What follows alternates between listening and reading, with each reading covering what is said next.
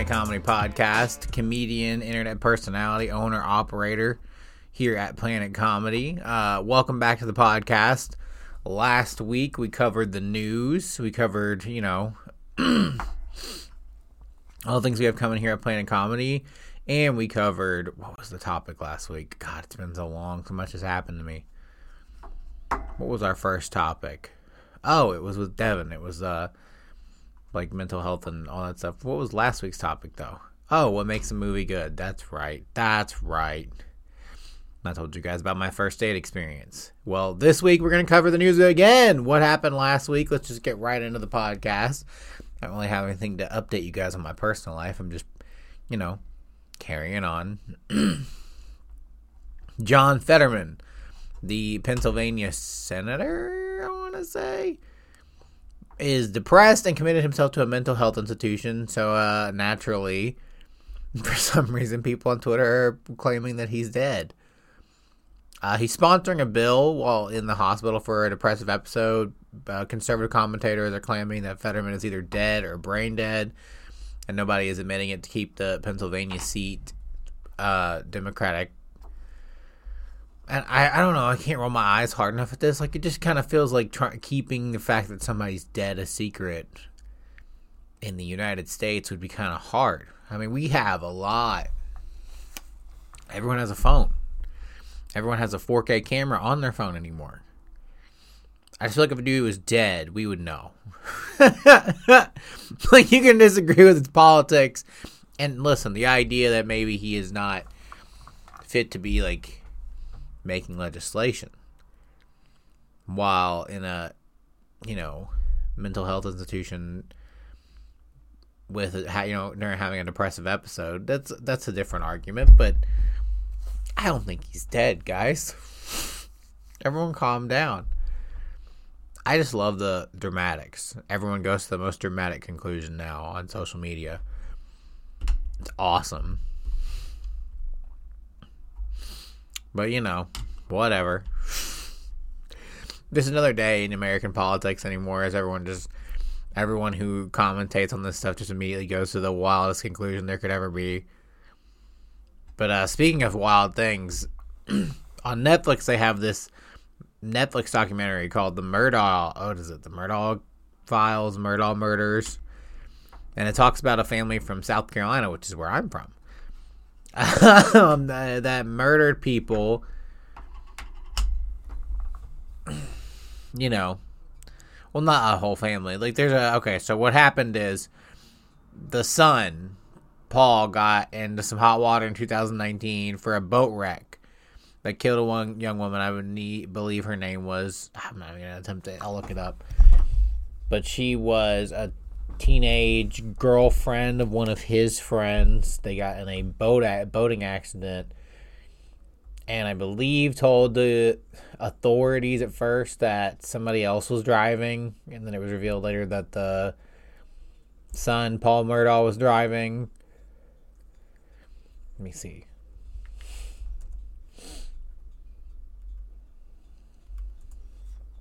Let me look this up for you real quick.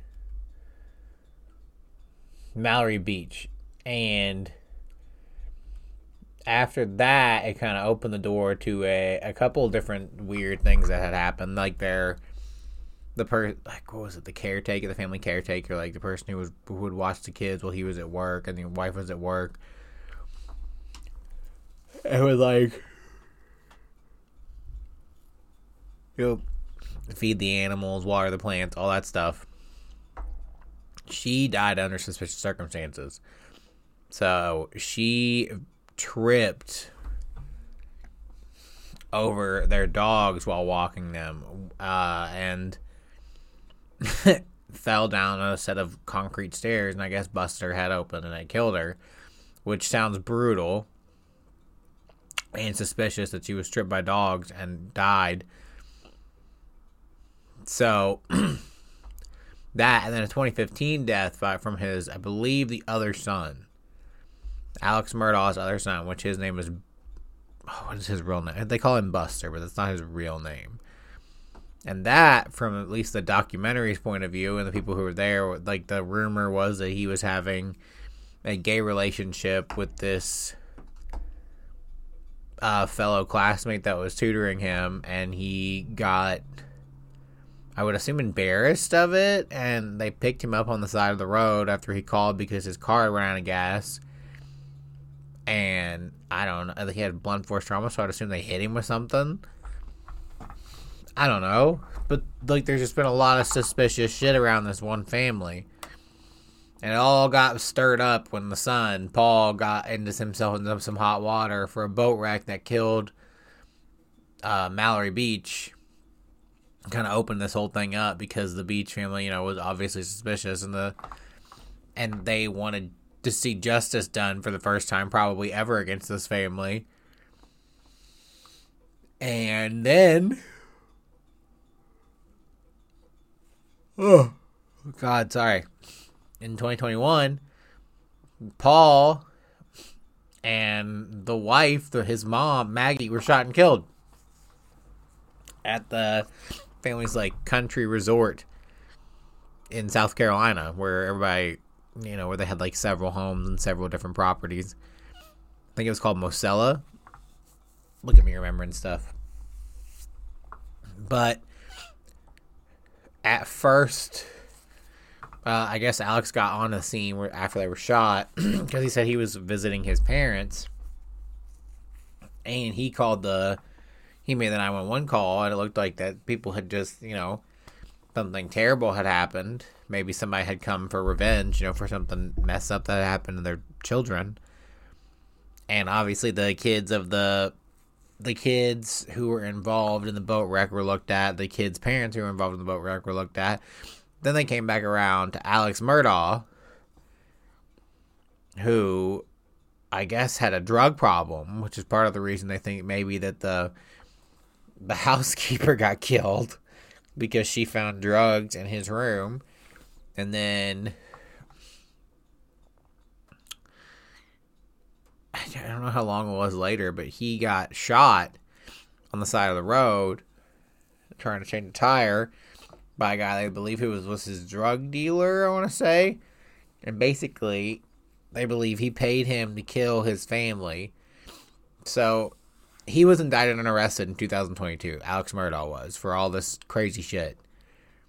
I haven't watched the full documentary. I haven't really paid attention. This has all just come really to my attention in the last week and a half.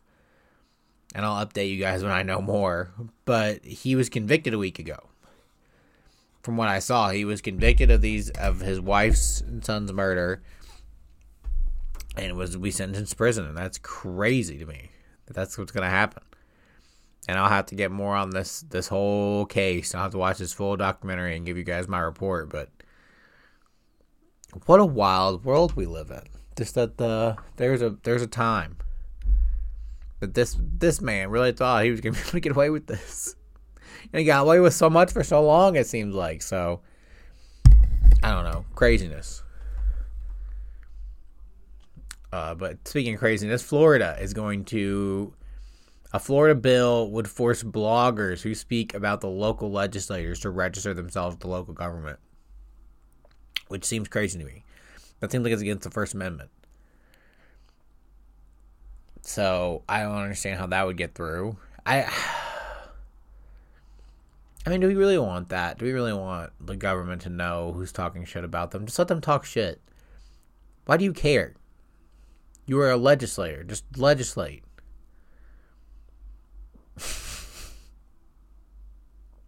Bloggers. If I had to register with every politician I've talked shit about, that's a long list.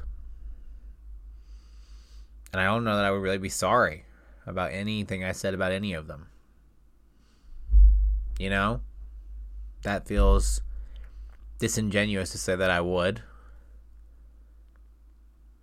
So no, I don't think it's beneficial for anyone. It wouldn't be beneficial for the legislators. It wouldn't be beneficial for said bloggers. I don't know. I think the Florida local government is clearly on just a different path right now. Just a different wavelength than the rest of the country. speaking of being on a different wavelength, UFC 285 was this last weekend. Jon Jones, ladies and gentlemen, wins the UFC Heavyweight Championship of the World by submission in the first round against Ciryl Gane. It was like watching a movie. He just slowly walked him down, got a hold of him, and strangled him, and became the champ. And Jon is just the best. I don't know how we can say anyone else is better than Jon Jones, especially after what we saw this weekend, especially after what he did to a legitimate heavyweight contender. I mean, that was dominance. There was no moment where Jon was in any danger, and he just took Ciryl apart immediately on the ground. And now he's the heavyweight champ. He's been the champ in 2 divisions. He is the youngest champion in the history of the heavyweight division, which is crazy. I don't know how you can argue that anyone besides Johnny Bones Jones is the greatest UFC fighter of all time. I mean, it really is kind of crazy. Here, let me I'll pull it up for you guys. I'll even record my screen, let you guys see what I'm watching on here. But yeah, I just don't, after this kind of performance, I don't understand how you don't respect Jon. So he basically just took him down immediately. Not immediately, but I mean, he never took any damage. I don't even know that Ciryl hit him.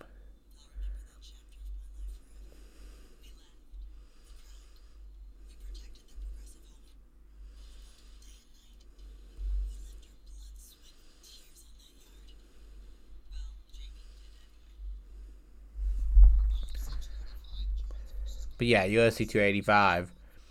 I can't believe it was that. I mean, I had an inkling that Jon was going to win this. That Jon was going to walk out of this night the UFC heavyweight champion. I just didn't know it was going to be in such domineering fashion. I didn't know it was going to be one of those things where he just took somebody out with no problems. Because Ciryl, he looked good in the fights that were against Francis Ngannou and then in this fight. I mean, he took everybody else out. Took out Derek Lewis. Took out Tai Tuivasa. Took out a lot of other people. A lot of people in the heavyweight division. He is one of the best movement strikers I've ever seen. And Jon just said, that's all super cool and interesting. And then just walked in there and took him down. Didn't mount him. Didn't back mount him. Just got full front face lock or whatever they call it. Put him in a guillotine choke and then just choked him.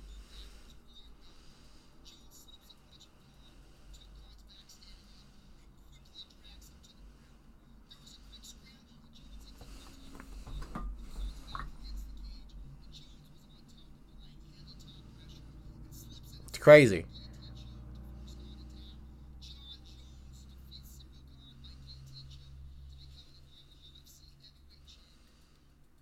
So he called out, so he became the UFC heavyweight champion, did Jon Jones, called out Stipe Miocic, called out Francis Ngannou. There's a good chance he fights Stipe next, because Francis doesn't seem interested in messing with the UFC right now, which is depressing. Because I think that's the fight, is Francis versus Jon. But that's probably not going to happen. We're going to get Stipe versus Jon. My money's on Jon, because I just watched him take apart Ciryl Gane with no problem. I mean, I don't know how you could bet against Jon Jones at this point. So, I got Jon. And then Jon beats Stipe and calls out Francis again. And then we see what happens. That's probably the move from this point forward. If not, I don't know who Jon fights after that. Maybe Derek Lewis. Maybe, I don't know, Brock Lesnar. I don't know. The other big result from UFC 285, Alex Grasso wins the UFC Strawweight Championship by submission versus Valentina Shevchenko in the 4th round. I could not believe this. Valentina is the scariest person on earth. Has been the whole time. Like, she just beats people up. She's been beating girls up, no problem. Not only has she been beating girls up, she beats girls up by doing stuff that they do good. Like, she fought a girl who could wrestle, and so she just took her down and choked her out. And then she fights girls who can, like stand up and box or kickbox or have Muay Thai, and then she just beats the shit out of them too. And I'm just like, she's just a mean-spirited when it comes to, like, winning. But then, and she was a huge, obviously, favorite in this fight. She's a huge favorite in all of her fights. Alex Grasso is a excellent wrestler, excellent boxer, and she did a good job. The thing that shocked me was the striking. She did a good job not getting completely outclassed in striking. Did a good job connecting in her boxing, staying in that distance where she could hit her with the big punch, with good punches, with good combinations. And it's really the first time I've seen anyone do this against Valentina Shevchenko. And Shevchenko is a scary lady. She really, really is. She really, really is a scary lady. And I can't believe that she actually got choked out. I mean, that's what happened. She got a rear naked choke. Alex took her back after she tried a spinning back kick.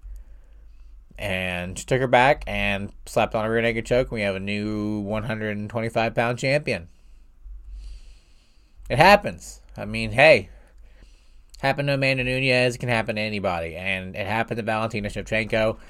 One of the most shocking results in the history of MMA, I would say. We get these, It seems to happen more often now, where a champion gets on a run, runs into somebody who stops them, and then they have a little bit of a rivalry, and the champion either, comes back in the second fight and soundly defeats them, or we have a conversation here. The question is this Amanda Nunes, God, what's her name? Is this an Amanda Nunes situation where she's going to come back and she's going to win the next fight by a significant margin tomorrow? I'm going to be like, oh, okay. Or is this going to be a Brandon Moreno Figgy situation where she comes back and Alex does this again to her? And we're all like, oh no. And to me, I have no idea what's going to happen. This sport is crazy, man. The thing I know is don't bet against John Jones. April O'Neil. If you don't know who April O'Neil is, she is the female protagonist, the girl that Megan Fox played in the Teenage Mutant Ninja Turtles. People are mad about what they think is the new design potentially for her character. And she's a little chubbier and she's African American. People are mad about this. But I don't know why, because April O'Neil has kind of always been super interchangeable, Like, she's never been a set character. She's not like Poison Ivy, where we all know what Poison Ivy looks like. Like, you know what I mean? She doesn't really have to be white or black or anything like that. We know Poison Ivy when we see her. April O'Neil's not like that. As long as you got the basic, is a reporter-ish and hangs out with Ninja Turtles. As far as I'm concerned, you're there. As long as the performance is good, I don't really give a shit what she looks like. Like I said, has a reporter gimmick, hangs out with Ninja Turtles is really all I need to know. Other than that, as long as it's a fun performance by a decent actress, I don't really care what happens. It does lead me to a bigger conversation, though. Should comic movies be 100% faithful to the casting all the time? Like, the casting of the source material? Like, you know what I mean? Should all the black characters be portrayed by black actors? Should all the white characters be portrayed by white actors? Like, should all that be a thing? Or should we be more open to change in comic movies? Not only comic movies, just movies in general, of, like, the source material. Like, should we be more open to the characters not looking like what we imagine them to look like, as long as it is a good performance. It's an interesting topic. And the final bit of news, the most ridiculous thing from last week was the Selena Gomez versus Hailey Bieber nonsense. So there is this whole thing that I got into because my lovely fiance has got me into this thing on TikTok. Well, it just got me into TikTok in general. And I went down the rabbit hole of what was happening here. So from what I understand it, Selena Gomez used to be friends with Hailey Bieber, formerly Hailey something else famous. I'll never remember. But she was famous before that. They used to be friends. They're not friends anymore, obviously. And one of the Kardashian twins, not the twins, one of the Kardashian girls, the Jenner ones. I want to say Kylie and Hailey were making fun of Selena's weight, and the internet rushed to Selena's defense. Selena has now posted something, a video on Twitter or Instagram, somewhere on the internet, and thanking her fans and thanking everyone for being on her side. And this has all really blown up on Hailey Bieber. Like, Taylor Swift has unfollowed her. She's lost all kinds of followers on all kinds of social media networks. It has been inferred that they were making fun of Selena's eyebrows in one of the videos. It's just a lot of petty stuff that has had very real-world consequences and seems to be somewhat confirmed by the video from Selena Gomez. That shows you how quickly public sentiment can turn on you anymore when in the world of social media, in the world of being a celebrity in the social media age, how quickly one event can have the entire public turn against you. You know what I mean? That's so crazy to me that happens. That there is a world where all public sentiment can be turned against you. And boom, one fell swoop. You know what I mean? Like, people are just 100% against Hailey Bieber now. And fair enough, because we are Team Selena in this house, you know? Alright, sorry ladies and gentlemen. I had to get some H2O before we got into this big topic. This week's topic is old people be lying. What I mean by that is, I always see people claim, like from my generation, that they were born in the wrong generation, that they were born too late. And it's annoying, but it does bring up a rather interesting question. Is the past like really a better time, a better place? Or do old people be lying, like I just said? Now, everyone always tells the stories about the past. That sounds like this magical fucking wonderland. You know, it sounds like Narnia when they describe it. It sounds like this magical place where nothing can go wrong, and, you know, raindrops were made of fucking, you know, orange icy. But it's not that way. It's really not. I had to look into it. I did, like, research for this. I just pulled up statistics. I looked things up, and I wanted to find out, is the past really a better time than today? I'm very biased. I grew up in the age of the internet, and I liked growing up in the age of the internet. Creativity to me is at an all-time high. You can really kind of make whatever you want, and that's proven by things like CGI and movies and video games and all that stuff. So I'm going to try to be as unbiased as possible, because for me, I think people look at the past with nostalgia goggles a lot, whereas I see a lot of the benefits growing up when I did. But I'm going to try my best to be completely unbiased and do this topic fairly. So, how am I going to do this, you might be asking? Well, first, we got to establish which generations are the new ones and which generations are the old ones. Like, you know, everyone's going to ask, where's Gen X? Where's Gen X? All right.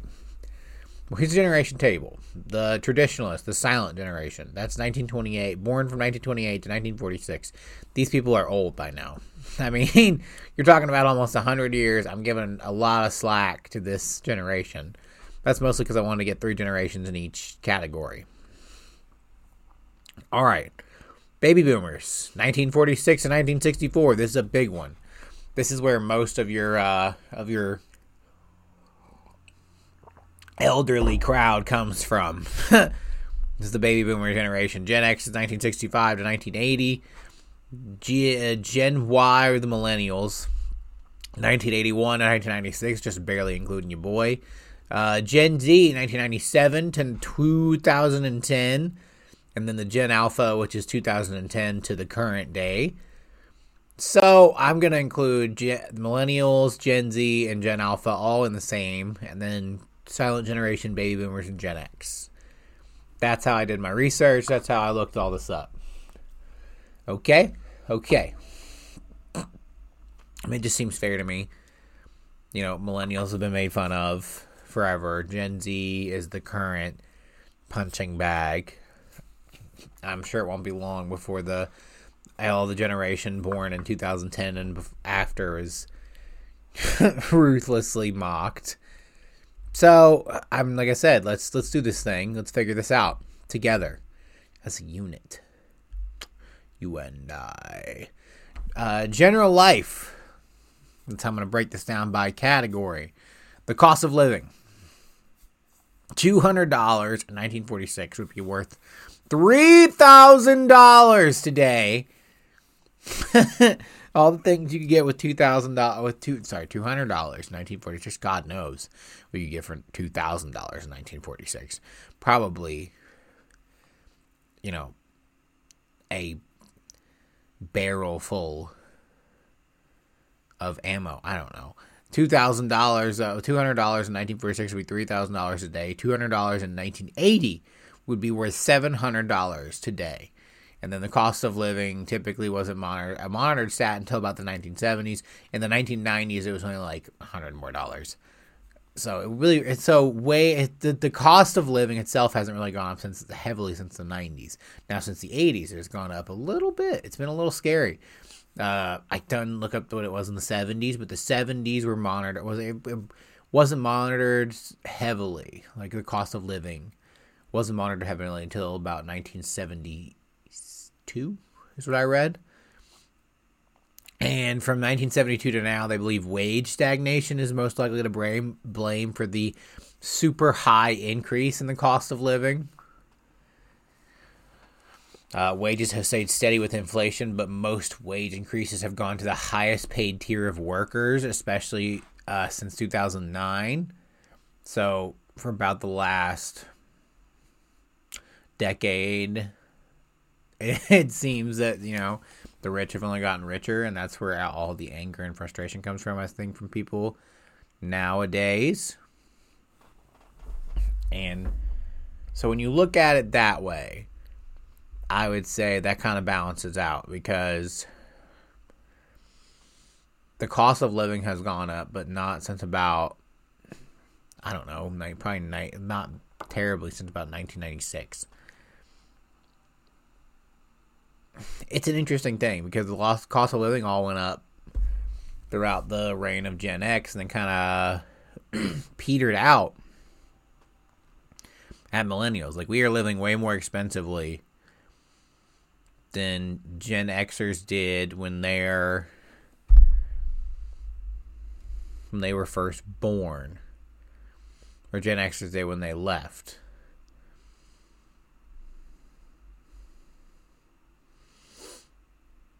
But it's hard to judge things like this because of, you talk about the explosion of the internet, the explosion of technology. I think there's so much more widespread now. It's just an interesting time.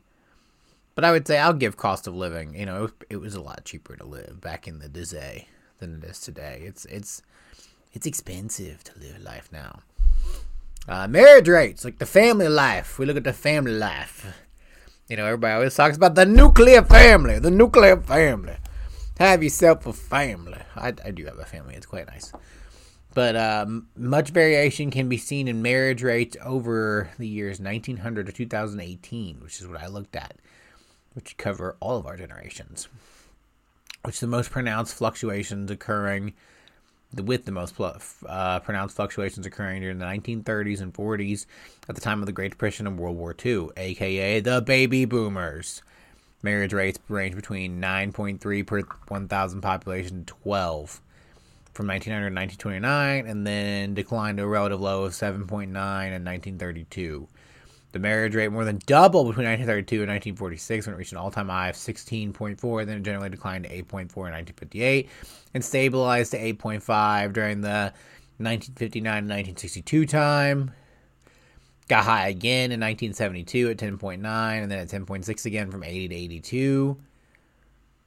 From 1982 to 2009, marriage rates fell almost steadily declined before stabilizing from 2009 to 2017 between 6.8 and 7. It dropped 6% in 2018 to 6.9 per 1,000 population to 6.5, the lowest from the 1900 to 2018 period. Studies have shown that adults in the United States are increasingly postponing marriage and that a record number of current youth and young adults are projected to forego marriage altogether. Marriage has been shown to be correlated with positive health outcomes and longevity, and a recent report showed that age-adjusted death rates for both males and females are lowest for those who are married at the time of death. So that's fascinating right there. So the big thing I took from that is that young people are just not getting married, and I don't know that if that's a good or bad thing. Marriage has obviously been correlated with positive health outcomes. I'm getting married, but I'm not doing the big crazy, wedding. So I don't even know that we're probably gonna elope or something. I don't know how to describe this because I'm very happy with my relationship and I feel very comfortable getting married. But I understand why young people don't. And it seems like such a harrowing task. Now, I think a lot of people are going to point to something like that marriages, were more successful in the past. But there are so many extenuating social circumstances that I don't think people take into account, like divorce wasn't as socially acceptable back then. It was much more, shameful to be divorced. People were just in unhappy marriages, and there were lots of affairs. People were sleeping with people outside their marriage all the time. So I don't know that being in an unfaithful, unhappy marriage is recompense to a better life. I just don't know that a high marriage rate, low divorce rate, which the divorce rate is obviously higher now, but again, it's just as people get more the ability and they get more rights and the ability to leave bad marriages, they will. So naturally, the divorce rate's going to go up. I just think to me, this is more about people taking full control of their future as opposed to in the past. You kind of, just figured it out on the fly. Although people got divorced in the past, that's one thing that always blows me away. Divorce rates were shockingly more high than I thought they were back in the 60s, 70s, and 80s. People were getting divorced all the time. I mean, it's hovered around 20%, 20, 30, 30% for pretty much ever. I mean, it gets a little higher in, the 90s and the 2000s, but it's not crazy. It's not it's not like only 5% of people were getting divorced back in the day. Basically, this is hard to judge from. Relationships are always very complicated. Birth rates have basically been the same since 2013. Now, 2013 was a huge spike. You guys will be shocked to know that it was my people, the millennials, popping out all the babies from 2009 to 2013. Why? I don't know. Probably the Great Depression, or not the Great Depression, the recession. The recession ended in 2008, and people were just, probably in a very good mood, happy to have money in their pockets again. Plus, a lot of my, people in my generation came of sexual availability by then. I don't know. Don't ask me questions. It just that's what the facts read out. Then again, in the 90s, from about 94 to 97, it went up a couple percentage points. And then obviously the biggest jump is for the 40s and the 60s. Mostly the 60s. From like 60 to like 73, it's ridiculous. Like how many kids people were having. Like, God, what are y'all doing with your lives? Jesus, how did you raise so many children? Ah, good Lordy Jesus. That's a very high birth rate, and I don't know, though. I'm kind of shocked at how many children the millennials have had. Like, really, you Gen Xers were the ones, like, everyone gets at us for not getting married and having kids. We're just not getting married. We're having kids, motherfuckers. Like, the millennials are having children. They're just not getting married. It's, you know what? You Gen Xers, you were actually the real life stingy ones. Because those when the birth rates got the lowest. Now, I won't lie, right before 2013, things got real low. And recently, things have been real low. From like 2019, 2020, 2021, and 2023 are all the lowest birth rates. But that makes sense. We just had a pandemic. Who would want to have a kid? Other than that, it's all very, very, very similar. Other than like 2000, bad economic and bad health times seem to correlate with bad birth rates. So this one we're gonna call a draw because I don't think there's a fair way here, because you know what, millennials really picked up the slack in 2012 and 2013, 2014. Good job, guys. Proud of you. Proud of us. Life expectancy. The current life expectancy here in 2023 is 76.4 years. In 1996, it was 76.5 years. So we're pretty steady there. In 1980, 73.7 years. And in 1965, 66.8 years. This is a clear cut. Right now, the present wins this one. We have better medicine. We have more affordable medicine. We have just everything is better here for you to live longer. Better dental care, better eye care, everything. It all lines up in life expectancy and in medical stuff. Like, all that's going to favor the current times, guys. You just have to accept that. You know what I mean? The common expression back in the day was rub some dirt on it and stuff and wild shit like that. So it's not out of this world for, us to have the better medical and, the better medical care and the better life expectancy. And don't get mad at me. Don't come at me and say things like, oh, people didn't get sick back in the day. That's bullshit. Everyone got sick back in the day. You guys just tough that shit out, all right? You can have the pharmaceutical companies trying to jam pills down your throat. But just because it doesn't mean you were healthier than us. Look, you didn't live as long. All right, sure, you want to say, oh, it's because we went out and we did things. Shut up. You wild animals. Life expectancy goes to the present. Oh, God. Safety. So, obviously, crime rates have gone way, way up. Now, what's crazy about the crime rate is, it goes way, way up during Prohibition. It goes way, way up. We get into safety here. During, God, what is it? The Depression, actually. Then it's down for a while during the wars. Then it goes way, way up again in the 70s and the 80s with cocaine. And then it goes way, way, way, way, way down in the 90s. Like with Stop and Frisk and, Just Say No and all that going wild. Way, way down, and now it's way back up. So, crime rates have kind of been a roller coaster. Police killings have been on a steady increase, pretty much the entire 200 years of the country. So that seems to be kind of a draw. That everybody has gotten worse under everybody's watch. The incarceration rate has been its highest was during the 90s. So I guess that's on millennials. Again, the crime rate's going way, way down in the 90s. That's also us.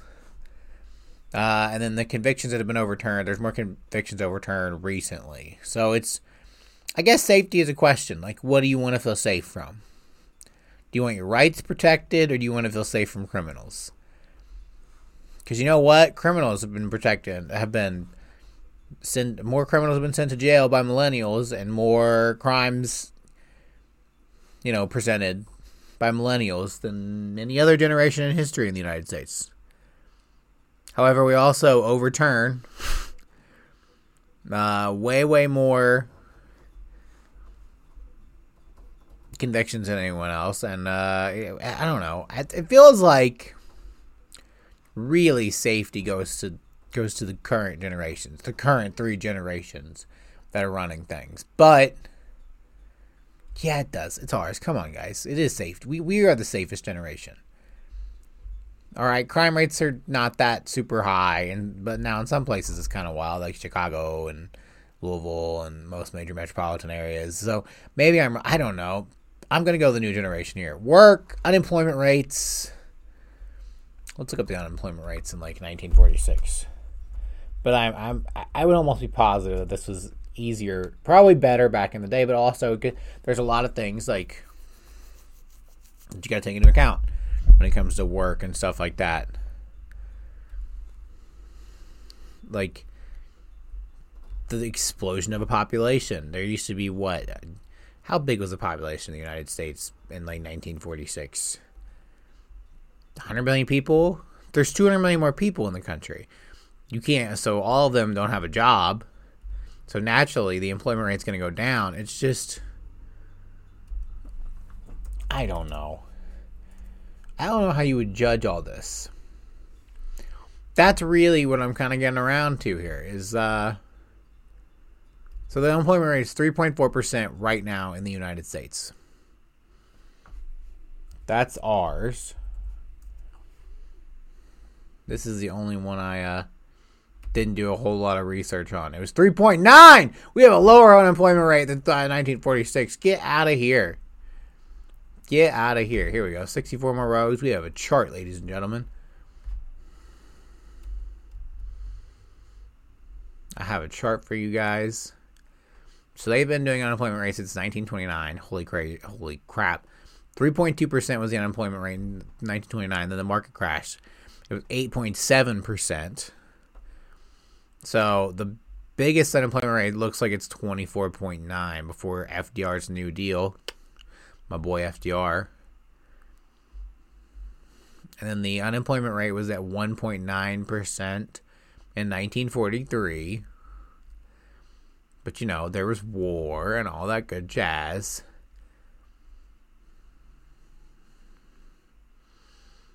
So back in 1999, it was at 4.4%. The biggest it's been during the millennial age seems to be around 10%. Or around 10% in 2008, which would be the Great Recession. And, that was a hard time. So 10% exactly. The hardest one, let's go to the biggest unemployment rate for the greatest generation. Or not the greatest generation, the baby boomers. And I won't even hold you guys responsible for anything crazy. I'm not going to lie. Baby boomers are pretty solid, guys.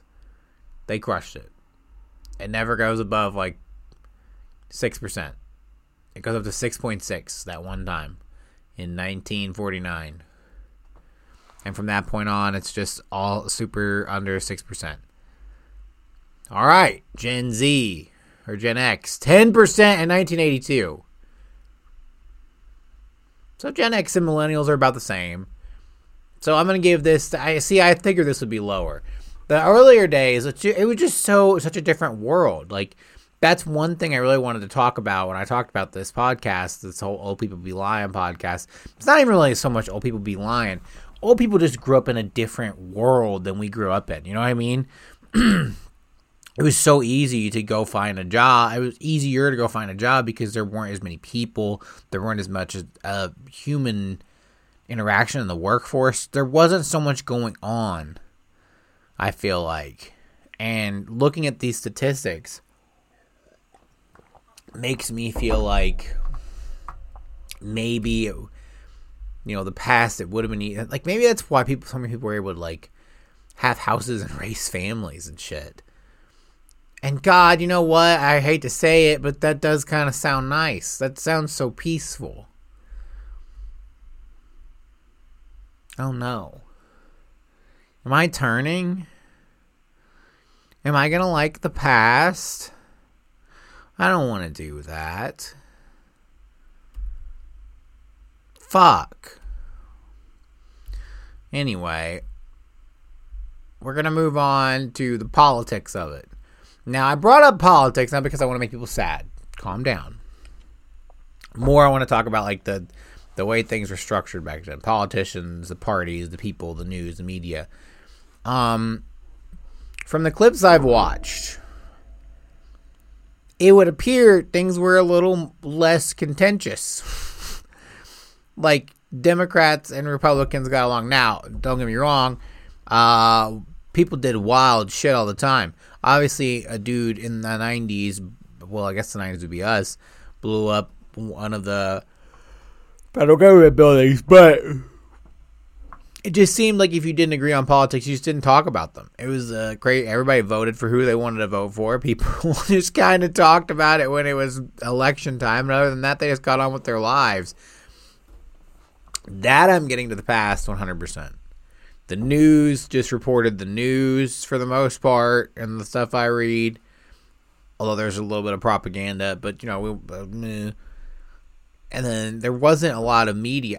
Their version of politics just seems somewhere peaceful, and maybe it's because you weren't aware of all the things that were happening. Like we weren't aware that the U.S. government was responsible for the crack cocaine epidemic. We weren't aware. Like, maybe we are just not aware, because that's the thing with safety. Like, everyone says it was safer back in the day. They're like, oh, you can leave your doors unlocked and all that stuff. It's not that it was safer. These people just weren't aware how dangerous that was. They just didn't know how scary it was to leave your fucking doors unlocked and leave it where anybody could just walk up in your house. It's the same basic principle here with politics. Things were more peaceful because people weren't aware how much everyone was getting fucked. So I can see why maybe I'm wrong on that, and maybe politics do need to be this way, but I don't know. It just seems so angry and aggressive and hostile now that I just feel like it would go better. We better go back. Now the topics I know a little bit about and are a little bit of fun now that we've gotten through all this boring statistical stuff. The entertainment. Were movies, music, TV, radio, books, comics, video games, all the stuff I love now. Was that better in the past? Okay, first off, TV shows, no. The answer is just flatly no. Okay, I've seen MASH. I've seen,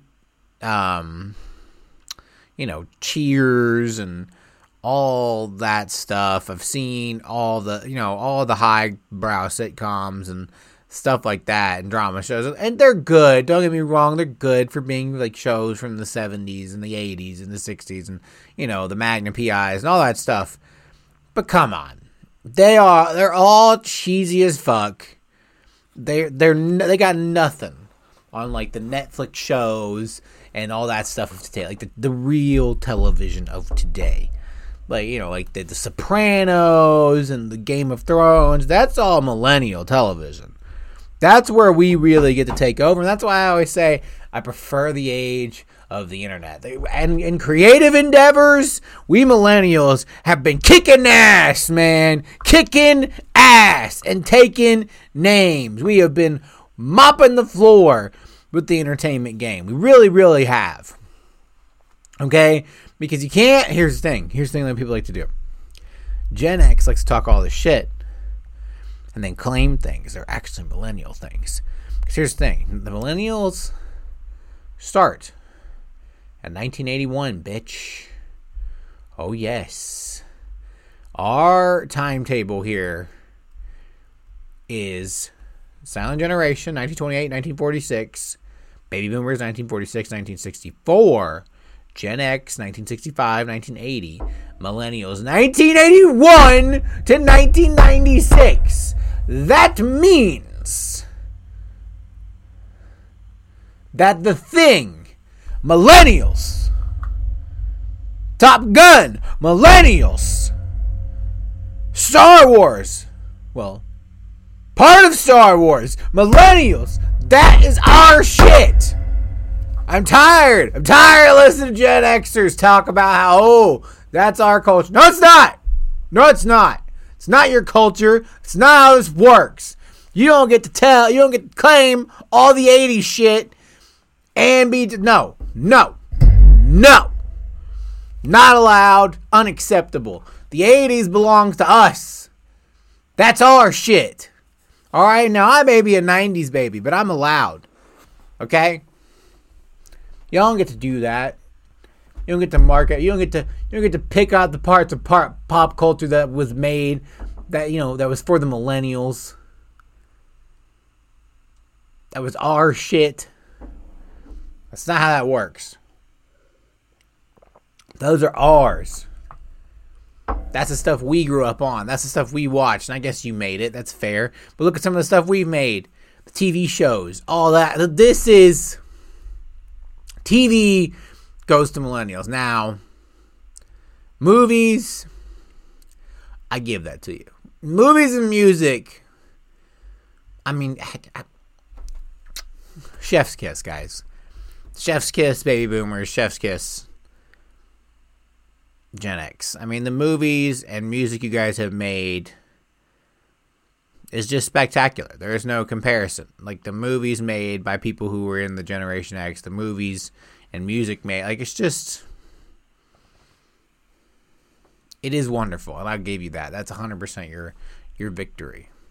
Books, I'm not enough of a reader to judge.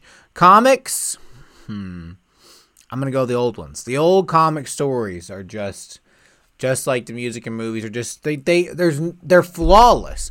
It is flawless. Music, TV, and comic books from the old days are flawless. They hit all the beats they're supposed to hit. They make you feel all the ways they're supposed to make you feel. And video games, I'm going real controversial here, but it's current video games. Okay?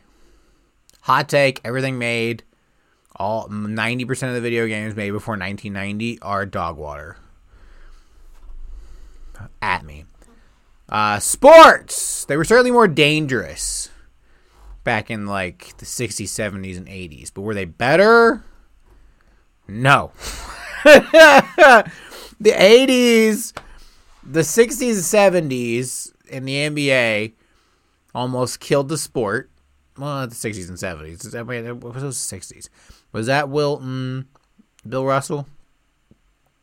Anyway, the 70s almost killed the sport. The 60s were fine. The 80s was where things took off for the NBA. But then again, you gotta remember, that belongs to millennials. We got the 80s is our shit. We got to watch the 80s. Okay, we grew up watching the 80s. Well, I didn't. I grew up watching the 90s and the early 2000s mostly, but whatever. Athletes are better taken care of today, that's for sure. I don't know. It's just, the skill level is higher than ever before. I don't think anybody can doubt that. I think that the skill level, when you look at it, of athletes today, it can't help but be higher, because they're better taken care of, and they can dedicate 100% of their time to the sport. You know, like when you look at back in the day, like back in like the 40s, the 30s, dudes had other jobs. You had dentists playing professional baseball. Okay? It's not like it was a crazy skilled game. But nowadays, these guys can dedicate their entire lives, basically from the time they're like 6, 4, even, to playing professional baseball or playing professional football or playing professional whatever. And that's an insane amount of skill, and I think that means the skill level we are seeing right now is the highest it's ever been. But there was something to the guys that did stuff like that. To the guys that were just so naturally talented that they could be a garbage man on Friday and then come hit home runs on a Saturday. It's just, there is a novelty to the past of sports that people enjoy. Like I said, I grew up with 90s basketball, so I grew up with guys like Michael Jordan, and really, I grew up in the mid-2000s, so I grew up with guys like Kobe and guys like Shaq and guys like Paul Pierce and Kevin Garnett and Ray Allen and, all those dudes from the early 2000s to mid-2000s to 2010s. I grew up with them, and Steph Curry, and I'm trying to think of some more guys. Tracy McGrady, Vince Carter, people I looked up to in the sports world. Tony Romo, DeMarcus Ware, Peyton Manning, Tom Brady. Well, Tom Brady's like a 4-decade athlete, it feels like at this point. But Aaron Rodgers, Brett Favre, Eli Manning to a certain extent, even though I kind of low-key hated him.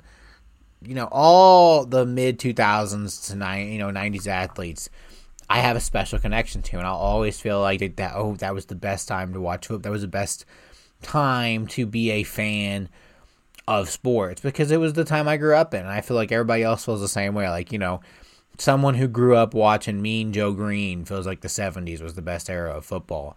Someone who grew up watching Troy Aikman or Brett Favre or Joe Montana or Steve Young, it feels like the 90s was the best era of football, or grew up watching Jordan and Isaiah, it feels like the 90s is the best era of basketball, or Bird and Matt. Like, what I mean?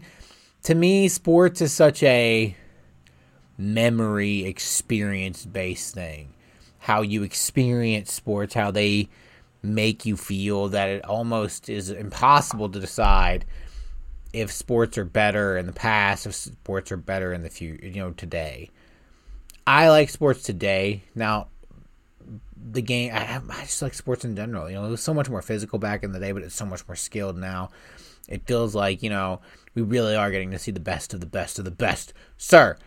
And that's special. But there was something about watching dudes try to kill each other in the NFL back in the day. So, yeah, I'll call this a draw. So I know after all my, 45 minutes of rambling, you're probably asking yourself, Kyle, have you come to a conclusion here? And yeah, is the past better than today? No. But neither is today better than the past. It's this thing we do where past generations try to make the current generations feel like they're worthless, and current generations try to make the past generations feel like they're stupid, is so silly. People don't change. Human beings are the same. Just because we are born in different generations, just because we are born in different points through history, doesn't make us not all people. It doesn't make us not all want the same things. Deep down, everyone wants to be loved and appreciated, and everyone wants to, I'm sure everyone wants to have a family of sorts. Even if you don't have a nuclear family, per se, like they did back in the 1940s. Even if your family is your significant other, your parents and your dog, everyone wants a group of people to fit in with. Everyone wants a space to feel safe in, and everyone wants to find something that they're passionate about. Those are the things, the tenets of life that people are after, and it hasn't changed since people were people. Okay? Whether your passion for life was rebuilding old used cars, or your passion for life is podcasting. It doesn't matter what you enjoy doing. People have always tried to find a life that makes them happy and satisfied, and I think that's never changed. I think that's truly who human beings are, is they want something, they want to feel loved and appreciated by people who love and appreciate them, and then they want to find something that makes them feel challenged and satisfied, and then they want to feel comforted. They want to feel secure. They have a roof over their head and food in their bellies and all that. Like, that's all the things that drove human beings in the 1946 and then in 1980 and then in 1996 and then in 2010 are what are going to drive humans in 1946 and 1965 and 1989 or in 2089 or 2065 or in all those years. all the things that drive us now are going to be the same then. Nothing changes. So would it be better to go back in the past? No. It's always better. It's always a grass is greener situation, but the grass is never greener, guys. All right? All we have to do is make the world a better place for not only future generations, but our generation. Let's make the world a better place for us. All right, well. Anyway. Enough serious nonsense talk. Let's do some would you rather questions, huh? Let's look for some good ones. We'll do 2 or 3 good ones. And then I'm going to close on my final am I wrong topic. Would I rather have Beyonce's talent or Jay-Z's business acumen? Ooh, mama. I don't know. Because Beyonce is very talented. Beyonce may be the most talented woman in show business on the reels. But that business acumen stick with you, man. Like Donald Trump became the president as a businessman.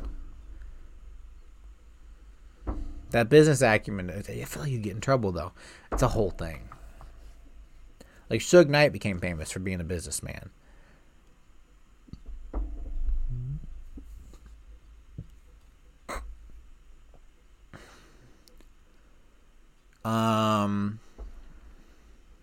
Give me Jay-Z's business acumen.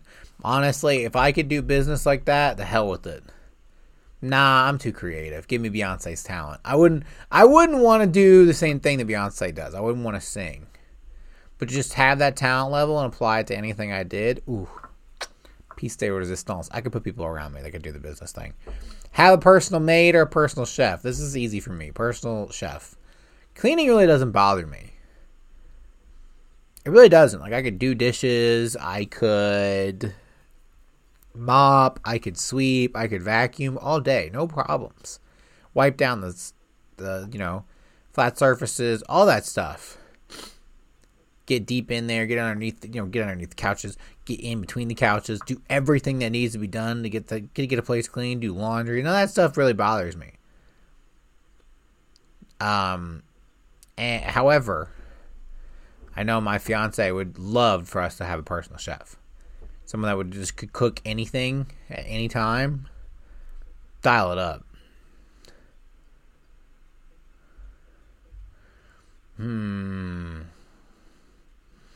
Would I rather be an extra in an Oscar-winning movie or the lead in a box office bomb?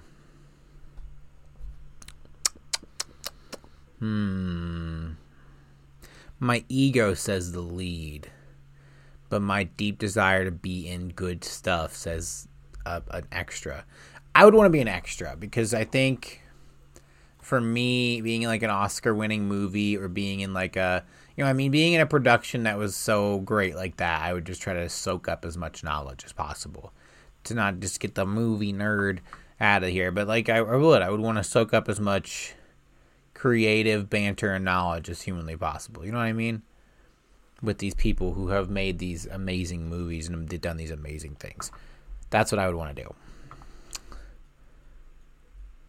Let me look for one more.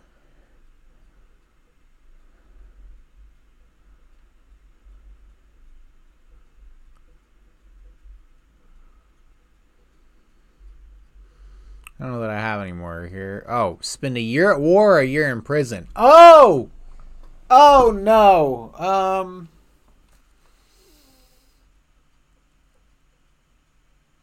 Probably prison. I don't know. I don't know. Yeah, prison.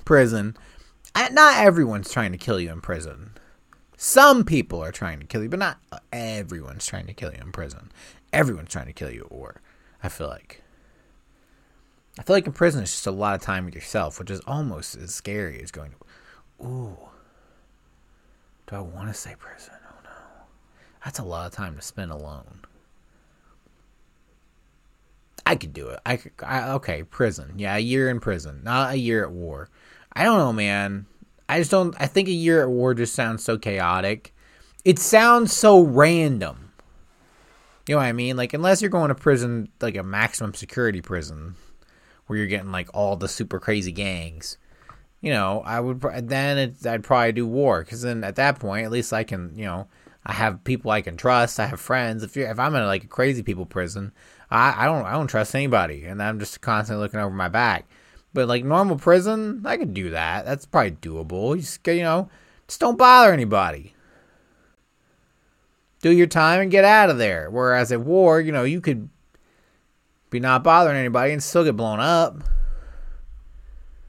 Anyway, we'll move to my final thing. This is more of a sports fan thing for the people who were here last week when I did a Hocus Pocus one. The Am I Wrong section.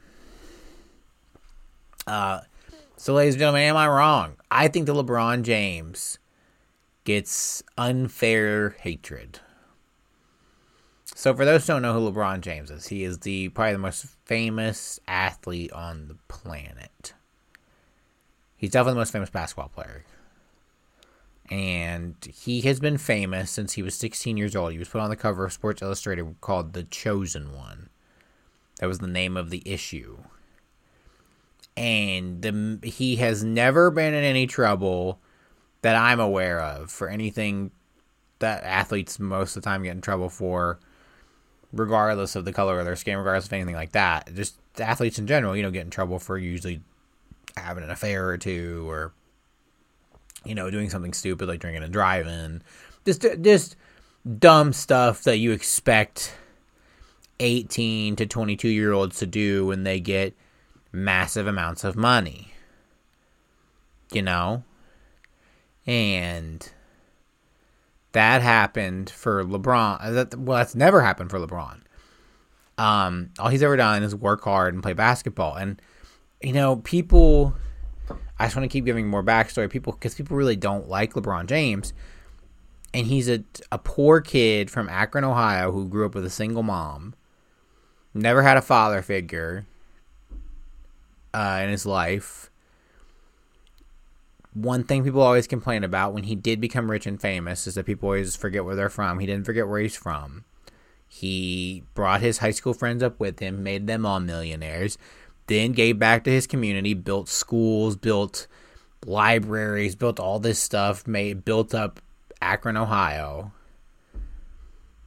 And from what I can understand, people don't like LeBron because he's kind of a goof. And I agree with that. I'm not saying I agree with everything LeBron says. One thing that does get him a lot of hate is he's, in recent years, become very political, which makes sense. He's become older. You know, his basketball career is beginning to slow down the older he gets, which makes sense. He's probably not as athletic, and he probably doesn't want to continue to put the strain on his body that it takes to play basketball. So he starts to think about things more, starts to think about the world more. He's a father, so he probably thinks about the world that he's leaving for his own children and stuff like that. And he has given a lot of commentary on social situations, such as police brutality, situations in sports about athletes getting paid, situations that he himself has been in, where things like being yelled racial slurs in Boston, stuff like that. And that seems to have somewhat annoyed people, I guess, in a way. And I get that. I do understand somewhat that, because it does, when someone reaches a level of fame and fortune, no matter their origin story, even if they come from the same poor backgrounds that the rest of us come from, it's hard to take them seriously in issues like that. And I get that. And I get the dislike of what he says, and I get disagreeing with it. And another thing I get is people, you know, some people do go overboard in defending him in a basketball sense. Like, you know, people say LeBron is the greatest basketball player of all time. And I'm going to be honest, I love LeBron. He's probably one of my favorite basketball players of all time, but I don't know that he's the best.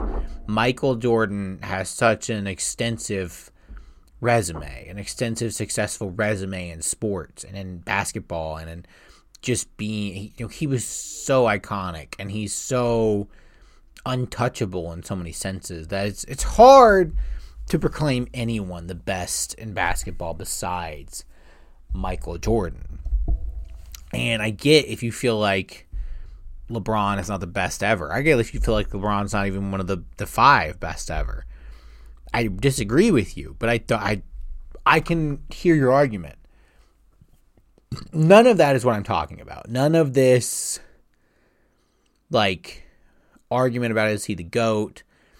None of the basketball qualifications. None of this, like, political stuff.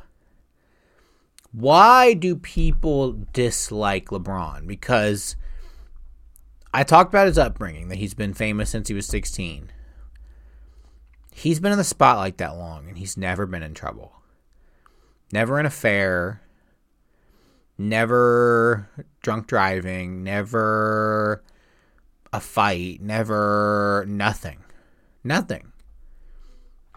Not as far as I'm aware. For 20 years, over 2 decades, he's been in the biggest public spotlight you can be in.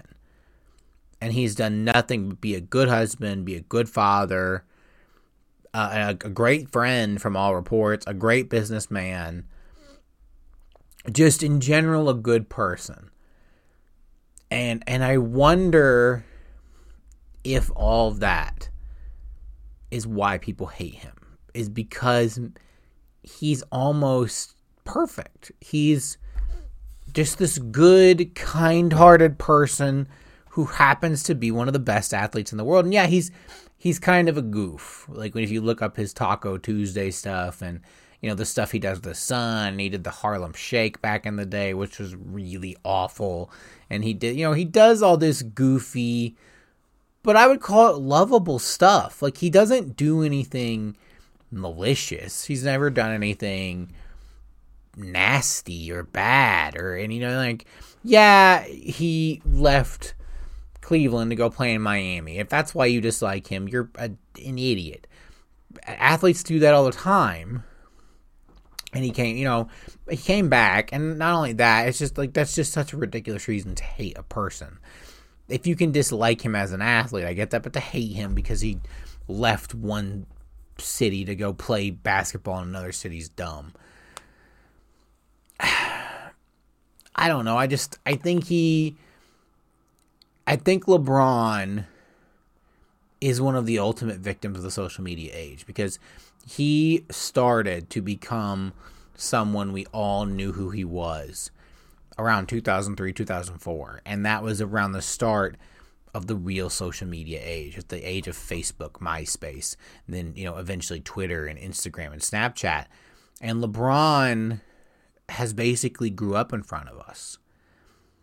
And unlike a lot of us, he's never made really any mistakes. He's never fucked up. He's never done something stupid. He's never, made a wrong turn, an error. And to me, that's inspiring. To me, it's inspiring to watch someone who comes from nothing, who comes from such a low starting point, ascend to such a level where, yes, it's circumstantial because he's a generationally gifted athlete, but also just the way he's conducted himself for 2 decades is just miraculously impressive. And I think he is unfairly judged because so many of us who have watched him grow up did not conduct ourselves in the same manner that he did. And we're a little jealous. And so we want to pick at him, and we want to find flaws in him, and we want to hate him. And I think that's unfair. I think LeBron genuinely is someone that is worthy of being a role model and worthy of being someone we should look up to. And I believe LeBron James, we need more LeBron Jameses in the world. And that the hate for LeBron James, the hate that LeBron James gets, is unfair. Am I wrong? And that'll conclude our show, ladies and gentlemen. Thank you again for listening to the Planet Comedy Podcast. You can find us on social media, on Facebook at The Planet Comedy. The same thing on Instagram. Twitter is the PCP Gang. YouTube content is coming very, very soon. In fact, It might be on my date of birth, the March 14th. But movie and TV reviews, live watch-alongs, all that stuff. You can find the podcast on iTunes, Spotify, SoundCloud, Google Podcasts, Pandora, pretty much anywhere you guys get audio content. And check out our other podcasts today. Average Joe's College Football Show, a college football podcast made for its fans by its fans, a comedic take on the shockingly serious world of college football, hosted by Kyle Sullivan and Big Billy Earlywine. Pretty Primal is coming soon, a relationship podcast hosted by Jasmine McHugh. And then check out Diversity in Life, a self-discovery and therapeutic life podcast hosted by my good friend Devin Ray Stidham. Thank you guys for listening. We'll see you next week. Peace, love, and shrubbery.